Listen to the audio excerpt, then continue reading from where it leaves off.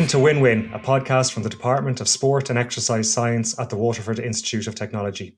I'm your host, Bruce Wardrop, and in each episode I'll be chatting with someone who works behind the scenes in sport, helping athletes to maximise their performance potential. If my guest is winning, hopefully their athletes are winning too. In this episode, I'm catching up with Eoin Rheinsich, Head of Performance Life Skills at the Sport Ireland Institute. Eoin, welcome to the podcast. I'm really pleased to get the chance to catch up with you today. I know you're probably very busy with Tokyo debriefs and things like that at the moment, so I'm grateful that you have a little free time to chat. Thanks for having me. Yeah, absolutely. What are things like for you guys up there at the moment? Were you over in Tokyo? I wasn't over in Tokyo. No, I wasn't there. We were involved with the transition program, as it's called, which was prepping athletes for before, during and after the games, and to have a positive experience throughout. So, we're quite busy now. We're catching up with Olympic and Paralympic athletes, debriefing, as you say, but also understanding what they need to make the next steps and supporting them through that. Well, maybe I was going to start with the basics, but maybe we'll just jump in at the end there. So what do you do when you're debriefing an athlete after a big competition like the Olympic Games? Well, in our role, I suppose, in life skills, we don't deal with performance strictly. So we talk much more about their experience rather than the performance. I think that's the role of the psychology department and possibly the coaches themselves, and the staff around the athletes. So it's much more about their experience, how they found it. And then in particular, we focus on their transition afterwards. I mean, the Olympic Games and the Paralympic Games are unique in that they only happen every 4 years, and this last one was a 5-year build-up. So it's a long time waiting for one event, which might only last, 90 seconds. And then you come back and it's over in an instant. So there's quite a natural anticlimax when you come back from an Olympic or Paralympic Games. And part of our work is to help athletes understand that before they go, that's normal. And to normalise that, but also to give them some steps and some practical solutions of how to actually deal with that anticlimax and move on to whether it's the next year of their sporting career, or for some of them it'll be a transition out altogether. So yeah, you mentioned transitions there, that it depends on which direction the athlete is going. So maybe we'll focus on an athlete that's staying in the sport, that they'll be looking to build towards the next big competition. So what do you try to take from their experience? What are the key things you're looking to pull out there and use? I guess it's their learning. So if they're a first time Olympian or Paralympian, is what they took from the experience, what they think they could bring forward if they're going for another cycle, and also just their reflections on where they're at. So if they're having a tough time, that they know that what support's available to them and how to access it. And then just some practical steps towards they're planning their next year, their next month. I mean, that's one of the best things an athlete can do prior to actually heading out to a major championships, is actually have a simple structure or plan for what's next when they get home, because it means that they hit the ground running, they know what's next, and they're not left in limbo. Because this period between an Olympic Games and Christmas is often a period where athletes drift a little bit aimlessly. And that's because there's personal changes, but there's also systemic changes. So sports, some of their key staff might actually be finished their contract, and new coaches might come into the structure, new performance directors. There might be uncertainty around funding for the next cycle. So there's a lot of systemic stuff that make that period uncertain for an athlete. So it's trying to give them a couple of things that they can control and work on while those systemic changes take place, and they can move on to the next year. And I'm guessing that post-games experience, that might be different for different athletes depending on how the games went for them as well. The way I'm phrasing the question in my head sounds wrong. Like, every athlete who makes it to the Olympics has been successful, but obviously there might be athletes who have been more successful. They might have medalled, or you might have an athlete who hasn't quite performed up to their own expectations, and their post-game experience might be very different. Someone who's medalled might be very busy in the post-games period versus an athlete who might have gone got a PB, done really, really well, been very, very successful, but there mightn't be as much attention on them. So is that like those type of transitions must be difficult to manage too? Yeah, it's so complex for each individual, and it really is. We really do look at it as a case by case, because each sport is different, and obviously each athlete and person is very different as well. But yeah, there's an element of truth that if you've had a good result, it can make it easier. But there's also a lot of the research that the Sport Ireland Institute and that's been conducted around the area. It actually shows that the experience post games is not necessarily contingent on the result. So I'll give you a practical example. I know she won't mind me sharing because she's spoken publicly about it before, but someone like Annalise Murphy has openly said that her post-games experience was easier to manage and more comfortable after finishing 4th place in London versus getting a silver medal in Rio, because she probably wasn't prepared for the attention, the limelight that she got, and basically being pulled left, right, and centre. Everyone wants a piece of you if you've got a medal, and there's been a number of examples like that because it's amateur sport. Any of the athletes we deal with, they're operating on a very professional level, but they're not paid like professionals. They're relying on sponsorship and sometimes government funding, some carding support. So the limelight really gets shone on every 4 years, and they might get an audience that they're not used to. And if they are successful, that audience just explodes, and they're dealing with something that's probably quite different. And also their family are dealing with that as well. So it can have its own set of challenges if you're extremely successful too. Yeah, it's interesting. I think that it really, like you said, it depends on the individual. And I guess, a lot of time the public will see the athletes when they are in those big competitions, surrounded by crowds of people, surrounded by their support team.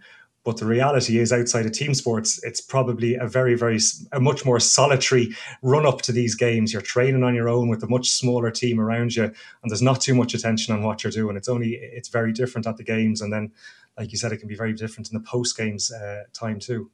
Yeah, for sure. And I even think the fact that families couldn't travel to Tokyo this time, it brought a different level of attention. People at home tuned in, watched on TV, watched it through social media channels more maybe than they would have if it was easier to access in person. So I think it got a huge amount of attention, the Olympic Games. Were there any other specific difficulties that you experienced with Tokyo? Like, obviously, it's very far away. That's one challenge for the athletes, getting there and settling into the new culture. And perhaps with COVID and the restrictions that were in place this time around that mightn't have been in place for Rio or London. Yeah, it was COVID brought a whole new level of challenge, and some of the experience that service providers in the Institute of Sport, for example, or coaches that would have been to an Olympics in the past that could bring to bear on an athlete or a group of athletes. It was in some ways redundant at times because of COVID, because it changed everything. And we had some sports that really struggled to qualify because they weren't able to travel as easily, or the goalpost essentially got shifted multiple times. So planning and the level of detail that you could bring in your preparation was much more difficult. And then for some, it was a silver lining. Some that were injured when it should have happened in 2020 actually got an extra year to recover from injury and prepare. So there's some people that probably went to the Paralympic and Olympic Games that wouldn't have gone if it wasn't for COVID. So it really depended on the situation. Yeah, there can always be a silver lining. Yeah. But I mean, from my own point of view and from our service, we worked very closely with the psychology department on the transition program itself. And part of that was delivery of workshops around preparation and what they can do in advance of going. And one of the key elements we would have done prior to Rio, for example, was detailed planning, like actually getting athletes to take control and plan for what they can. But maybe the emphasis shifted to being a bit more adaptable and just managing in uncertainty as the games approached. So our own plans changed how we can support athletes too. So when you talk about detailed planning there, that I think you're not just talking about exactly what training they're going to do, but it goes much down into the minutiae of their day when they're at the competitions. Isn't that right? Yeah, and it could be, for an example, it could be Around the social media. So if that's something that's unique to the Olympic Games and they may not get that type of attention at a World or European Championships, or the media element of it that's heightened, it's what's the plan for that for this athlete? Are they somebody that thrives on social media, or are they somebody that actually that extra attention will be a distraction, or negative comments come in? So what's the plan for that? Can they say, okay, I'm going to offload this to a trusted family member who's going to take over, because I still want my profile to go up and I still want to have some followers, but I don't want the risk of that bubble being pierced, or a negative comment coming in and throwing me off what my game plan. So it's things like that. It's understanding what's unique about the Olympic Games and what can you do to plan to kind of take control of what you can do.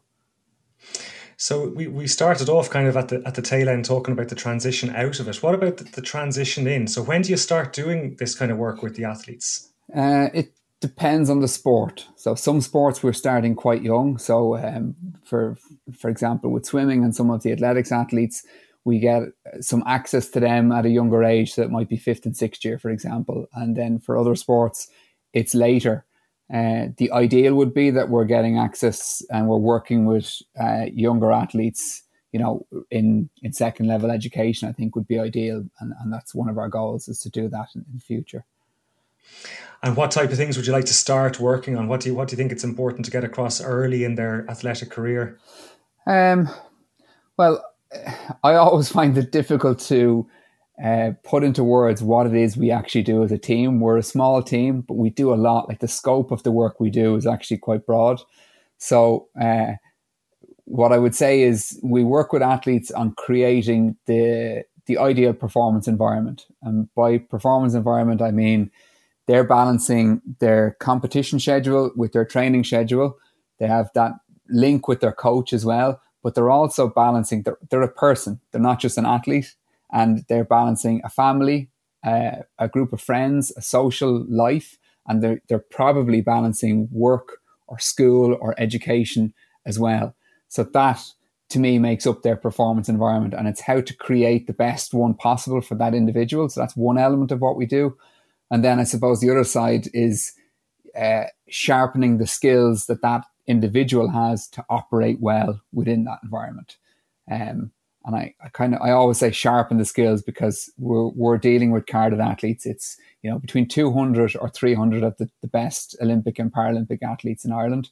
So they already have a really high level. If they're coming through the doors of the Institute of Sport, they're at a high level. They're operating at a high level already. So it's about maybe some tweaks around some of those skills to operate within that environment as well. Yeah, so it's important to consider the athlete as a whole person. They're not just what they do at training or at the competition. There's so much more to it than that. Than there's those two aspects. Yeah, and I think if you forget that as a service provider or even a coach, it's to your peril. Like, you can't just view them as an athlete only. They're a person first and an athlete second, in my view. You mentioned there, so obviously there's the carded athletes that you work with. Is it just athletes who are in the system, the elite carding system that you work with, or do you try to, if you're talking about trying to get them in a little bit younger there, do you work with underage athletes as well? Is there a transition into the transition program? It's up to the sports that we work with. So the sports decide who gets the service, and it's led. So it's athlete centered for sure, but it's led by the coach and the sports themselves, who we get access to, when we get access to them, and how we work with them. So they're agreements that are drawn up with each sport. And some of the bigger sports, they might have a more defined pathway. So we'll probably get to work with those athletes younger, at a younger age level, and in a more probably systematic way. I'm thinking there, a lot of the listeners will probably be third level students, and I'm sure there's a big overlap then. A lot of your athletes are third level students as well. So what are some of the challenges that the student athletes face, and how do you guys aim to help them cope with those challenges? Well, I think the transition from second level to third level is tricky for everyone.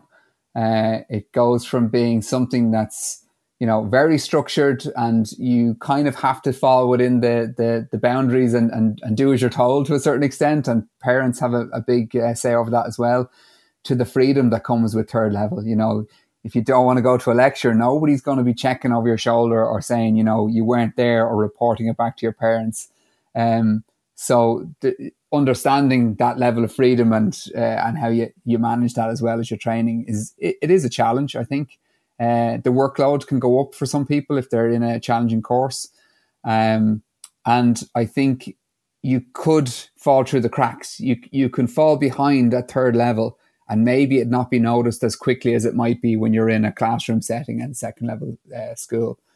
So I think that's a challenge. And I think the flexibility varies a lot between third levels in Ireland. So if you're an elite athlete and you may or may not be on a scholarship, the level of flexibility afforded to you to actually allow you to say, okay, I've a clash here with a European Championships clashed with my exams. There may not be flexibility to do much about that on the academic side, depending on where you're studying. So that's a big project we're working on right now, and Emma Saunders is leading that up in our department. She's a particular set of skills, and her PhD is in the area as well, and she's really well suited to that. So we're actually developing an accreditation for third levels that they can opt into, and if they hit a certain amount of criteria, they can be Sport Ireland accredited institutions, which means that they're athlete friendly, that they have the flexible policies in place to allow them to balance that high end, you know, training up to twice a day, every day, alongside their academics. So that involves quite a lot of things, you know, that can look very different. That flexibility, it could be splitting years, it could be moving exams, it could be extra help, mentors, tutors, those types of things. Yeah, I could imagine that varies quite a bit from college to college or from university to university. Even, you know, if how the semesters operate or how the lectures are structured over the course of the day, it might be easy for one facility or one institute to make concessions in one way, and it might be very difficult on another course. So yeah. I imagine that's a fairly big task to try and negotiate all those factors. Yeah, I know it is. It's a big ask, but I think the hope is, and the fact that it's opt-in as well, but the hope is that it will maybe raise the standard nationally for what's possible in terms of flexibility for athletes, and that we'll all learn together as a group. And we really are trying to play catch up, I guess, with some of the rest of the EU in terms of the minimum standard required to support athletes at that level.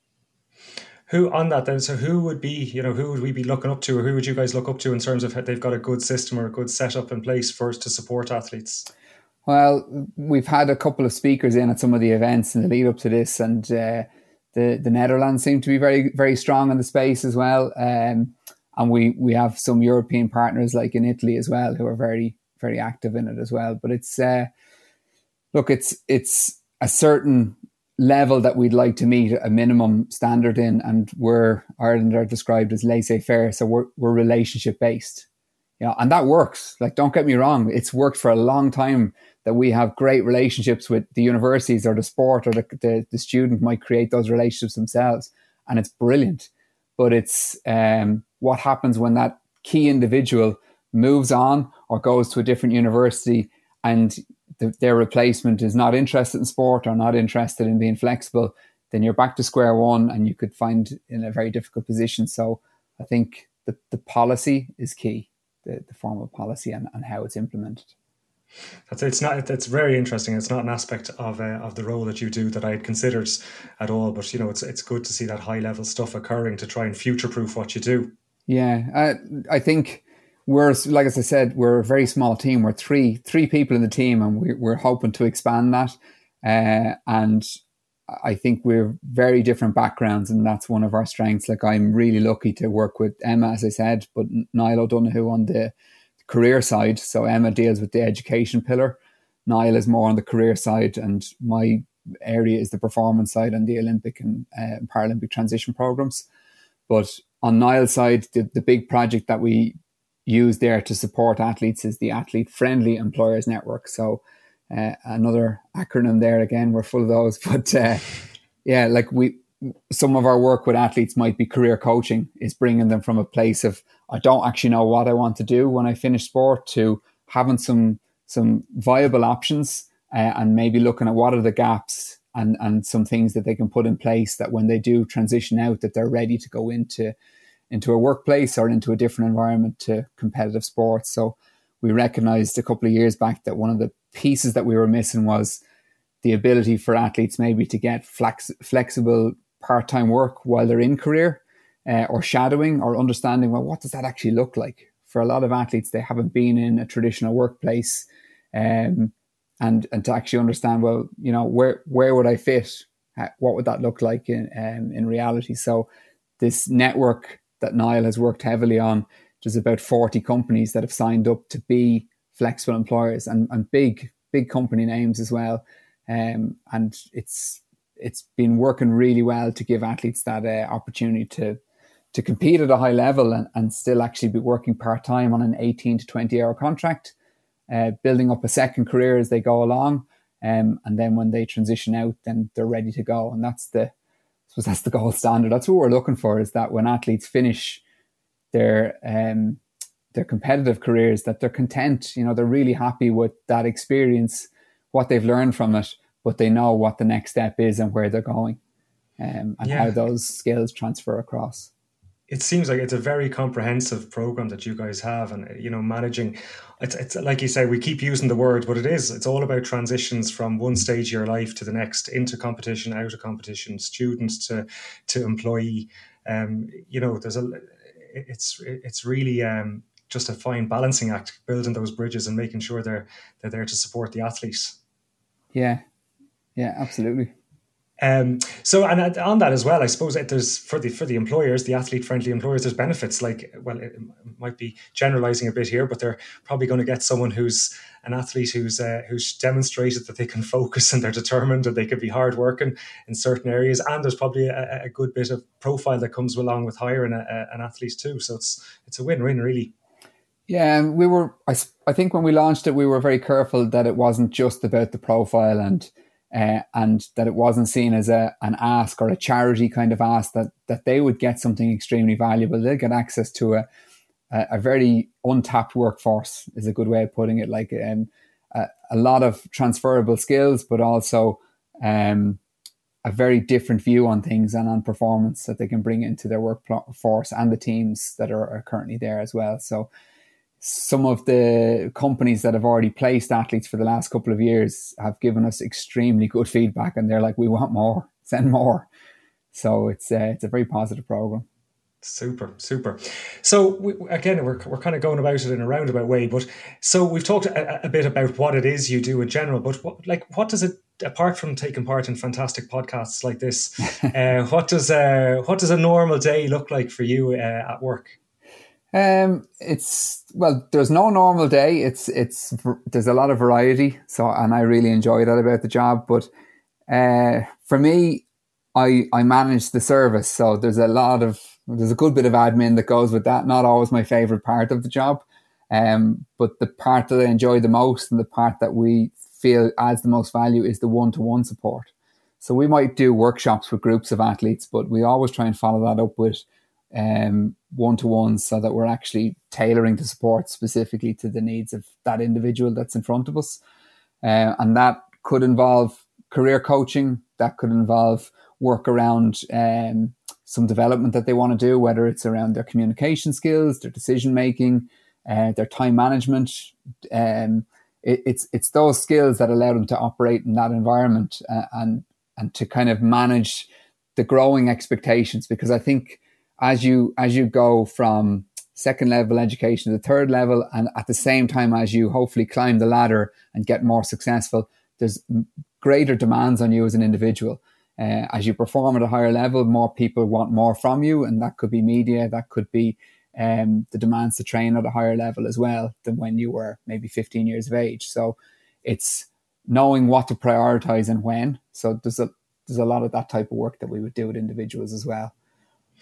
And, it's fair to say COVID has been a bit of a hindrance to everyone, but has it created any opportunities for you guys? Has it changed how you interact? So like doing those one-on-ones, those workshops, I'm sure the preference would be to do it in person, but can you get through more of them now that we're all used to communicating online?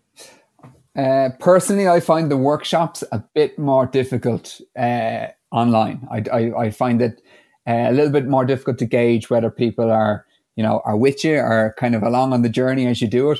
But we've definitely had some silver linings. The Institute of Sport is based out in Abbottstown, and it's Dublin centric. So when we were in the building every single day, we saw a lot of athletes that were based there. So it could be boxing, could be swimming, but there's a lot of athletes in athletics or other sports that are based in lots of other parts of the country. So our silver lining has been that Zoom and Teams calls are the new normal, and we're actually getting to athletes that we didn't get to before. We're supporting more athletes that are regionally based, and there's a flexibility that comes with online calls that mean that it's easy. It can be much easier than somebody that's based in Cork having to come up to the Institute and plan their day around, a couple of meetings that they might have, when they can stay put at home and do it all online. Yeah, built into it's a small part built into their day rather than an entire day that has to be built into their week, I guess. Yeah, it doesn't take out a training time or anything like that, or recovery time either. Yeah, and then I think as well, personally, and for some of the other members of the team, it's spending time around your own family, and not being 9 to 5 in an office has been nice. That you can plan your work around other commitments that you might have. Or I've a 2-year-old, and if you're having a rough day, being able to open the door, go out and kind of spend 5 minutes there, and puts a new perspective on things, and then come back in and approach your work maybe differently. So there's been a lot of silver linings for. I definitely agree. I think now that during lockdown, before we went back into the office, I was probably getting as much, if not maybe a little bit more work done at home, but at the same time spending more time at home with family as well, because that, like, my commute is long, but that's an extra hour in the day that you were reclaiming back, and it was easy maybe to just nip up and do something whenever, or take a break when you needed to. Yeah, I'm keeping an ear out now to hear a whole lot of kids coming back from training and getting ready for soccer. I'm the same. Don't worry. There'll be a knock on the door soon, probably. Are you at home now, or are you in the office? I'm at home now. Yeah, okay, I couldn't tell there. Very good. And so, how did you end up where you're at? I know you started your career as an athlete. You were involved in slalom canoe. How did you progress from athlete to the role that you're in now? That's probably a whole long story, but yeah, I suppose it is. But I retired out. Like, I was very fortunate to have a long career for starters. Like, I was kind of 16 years in career at a reasonably high level, competing at a high level, and towards the end of that, I actually started to get access. Like, the Institute of Sport didn't exist before 2008. There was no building. There was nowhere to go for that. So I would have had a long part of my career without that type of support. And then towards the end, and the last Olympics I did was London, I was actually in that building getting that type of multidisciplinary support as well. And a guy called Dara Sheridan did the role I'm currently doing. Absolute fantastic guy. He was the life skills person I was working with at the time. And I always remember him, he was basically always there knocking on the door and going, do you want some support? Can we do a plan before London? And I was that one athlete that was going, look, don't really want to look at that now. I'll focus on it afterwards. So yeah, I'm I suppose forever grateful for him for being persistent with me, because when I did finally access that support, I found it amazing. Like, I got so much from his help and other service providers within the building as well, that I was just motivated. Just thought, wow, that's a great job. I'd love to be able to help other athletes, or to be able to pass my experience on in a meaningful way. And so that it sowed a seed for sure.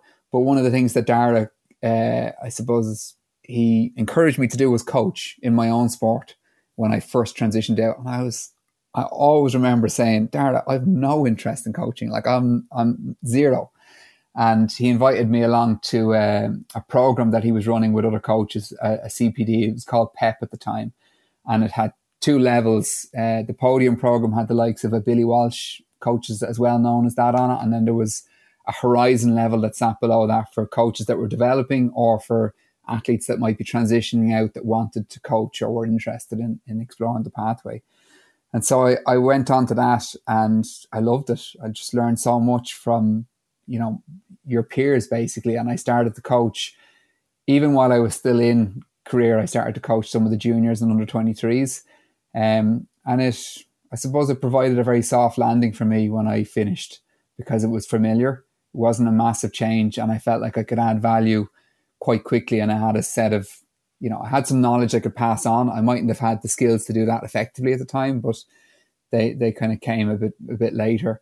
And I got into coaching, and from someone who said I never wanted to coach, I'm still doing it now part-time. Like, I still work with some of the Irish team now, and I'm still involved on a part-time basis with those guys. So, and to bring it on from there, I applied for an internship in the Institute of Sport after my experience of working with people there, and got the internship, and it just went from there. I got a position on the team, and when my boss retired out, it's all contract work. When he finished, I went for the role and I got it, and I suppose the rest is history. Yeah, absolutely. It sounds like Dara snuck that transition in on you there. You didn't see it coming until you were in the middle of it. Yeah, definitely, definitely, and yeah, it's given me a perspective when I'm working with athletes like that. Sometimes it can be very frustrating because an athlete might not want to work with you, and I kind of go, well, I was that guy. At times I was that guy. So you have to just show that you're available, show the support is there, and when the time is right, then hopefully you can do that piece of work and support that individual. Do you find sometimes that you might be looking at an athlete and you can tell, or you have an idea what they might need, but they don't know it themselves, or they don't know how to access it? Or how do you go about trying to nudge someone in the right direction? Sometimes, yeah, I sometimes find myself thinking that way, but I also think it's quite a dangerous trap, because I have a lot of experience from my own career, but my experience isn't necessarily everyone else's. And yeah, it's a trap I have to keep an eye on, because things have changed so much since I was an athlete. So I always try to I suppose try to believe that the athlete has the answers. They know themselves better than anybody else. So it's what questions can I ask them so that they arrive at their truth or their answer or their solution themselves. So that's the way I try to operate. It's not always easy though, because there's a voice saying, they just need to do this thing and then it'll all be fine. But it's getting the balance right, I guess. You've kind of got to rein yourself, but hold yourself back a little bit, I guess, and help, like you said, you put it very nicely there, help them find their own answer by asking the right questions. Yeah. I guess it's similar. You're leading them to the conclusion. Well, not leading them, but guiding them to try and help find their own way. Yeah, it's an approach that would be used in maybe executive coaching, and I would have done some courses in that in the IMI when I was first transitioned to understand those skills. So you can have knowledge even within my own sport, but how do you actually bring that athlete on a journey to communicate that knowledge well, and get your point across, and understand what their point of view is as well. So yeah, that side of things with the canoeing coaching has been building in tandem. So the group of athletes I started with in 2013, I'm still working with now. And back then it was so prescriptive. You're telling them this is the training session, do it this many times, and this is what you should be looking for. And now that's those same small group that I work with. It's so much more of a collaboration. Like, they've built up so much of their own experience that you kind of go, well, what do you think? There's a much more of that type of questioning to come to a conclusion. I guess that sounds like a much more rewarding relationship, but you have to build to that. You can't dive straight into that that dynamic. Yeah. You mentioned there, so obviously your starting point and your trajectory into your career is very unique. For maybe someone else who's listening now who doesn't have the background of being an Olympic athlete, what type of courses did you do, or what did you study in order to refine your skills and your knowledge? Well, I think a normal pathway, a lot of people in my role, a normal pathway would be, a sports psychology background or a master's in that area, or even a sports science degree. Mine was definitely not traditional. I studied business and marketing, and I did a diploma in executive coaching in the IMI when I finished as well, and I would have done other pieces around S&C as I was trying to figure out, well, where was my place, I suppose. But my background is mostly experiential as an athlete, so I bring that side of things. I bring my experience as a coach, and I bring what I've built up as a service provider, and I'm currently finishing my master's in sports psychology as well. So that's what I have in terms of academic qualifications. But the rest of my team, for example, have a sports psychology background or, a PhD in the area. So it's, I wouldn't say mine is maybe a traditional entry into it. If I was advising people, I would say, a sports psychology background and to try and just be around athletes of that caliber, like understand the environment they're operating in, talk to coaches, talk to athletes, because sport to sport is so different. And I think you learn that just by being around it, what's the need here and how can I help? It sounds like it's a fairly emerging area, not new, but it's still emerging. There's probably are some opportunities at the master's and PhD level for students to get involved in research into transition programs, into the lifestyle side of things for athletes as well.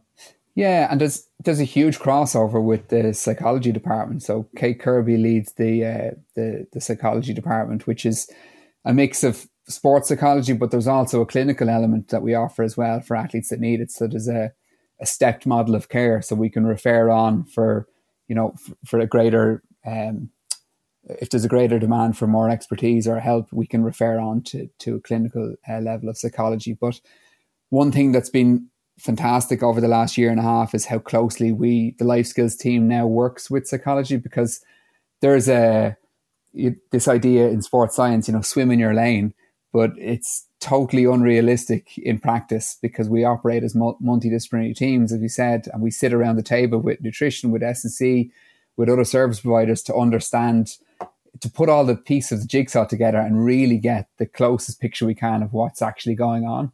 So, that's been fantastic just to work so closely with that team, the psychology team, because there's a lot of areas where we cross over on, and it doesn't make practical sense to be midway through a conversation and to say, I'll just stop you there with an athlete and I'll refer you on to somebody else, So it's, that's been very good, very rewarding. It does. It reminds me of the very first episode of the podcast I did was with a girl I went to university with who's now a performance director with British Gymnastics. And she was saying that she'd be looking for people who, there's a kind of a rise of the generalist. You need people who are specialists in their certain areas, but they need to have a good understanding of the other ologies or other disciplines that they're working around, in order to have that really integrated approach across the service providers. Yeah. And I think that's probably my background. I'm a bit of a generalist because a lot of the people I now work with were providing support to me as an athlete. So the head of physiotherapy, for example, was my physio at the time. And it's just funny, like how things have come around and how I now view it. So you're looking at it through the lens of a service provider now, and you understand the conversations that go on in the background and the care that goes around an individual or a group of athletes is it's pretty substantial. I don't always know our athletes aware of what else is going on in terms of the level of care, the thought that goes into trying to get them to where they want to go. Yeah, it's fascinating. So I think we're getting towards the end. We've talked about the past, the present. What about the future? So what vision would you have for the future of the service in an ideal world? Where would you like to see it go, or what are the goals you'd like to set in place for life skills going forward? There's that exciting project, the one that Emma's working on, ASAS, God, I can't even think of the name of it now. Too many acronyms. Yeah, I know. And that's the thing. But the accreditation for third levels, I'm very excited about that and the future of that, where that will go. And, in a few years' time, we hope to have quite a few universities and third levels accredited, but also to see, well, can we progress that? Can we see if the standard can go higher and maybe offer a gold, silver, bronze and recognize the great practice that is already there, and and encourage more of that kind of flexibility for student athletes. The same goes for the Athlete Friendly Employer Network, but a new program has just launched from the Institute of Sport, but also from Sport Ireland, our parent agency, which is it's like a retirement package. It's an athlete career transition. So there'll now be a financial element when you retire that you can actually access some money if you're a carded athlete to retire and have a safety net, but a transition services support.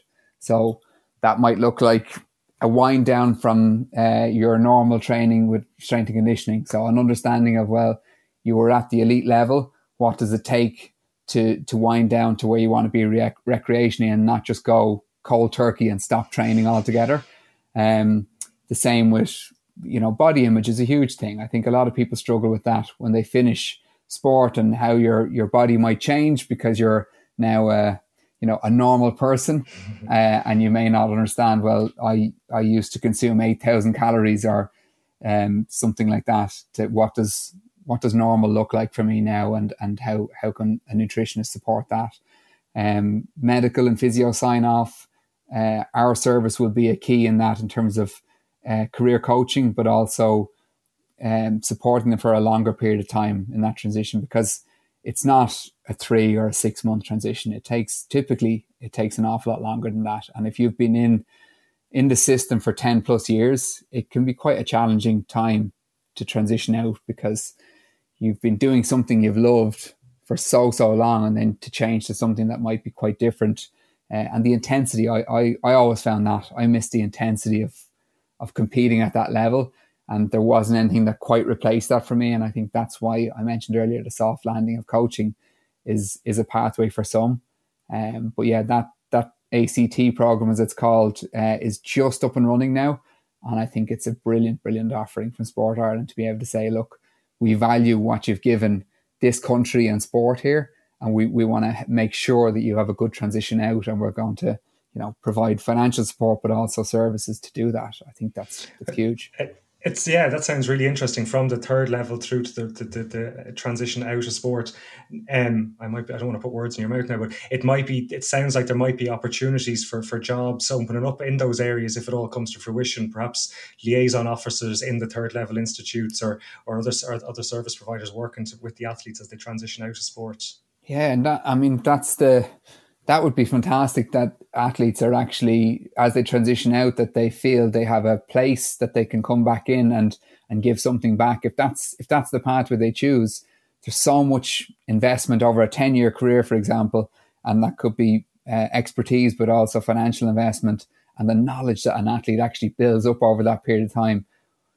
Why lose it? If they want to be coaching, great, bring them in, upskill. If they want to operate in a third level setting and support athletes in that sense, as a liaison or a mentor, brilliant, get them in, because they do have a very unique experience and a point of view that maybe not many people would have.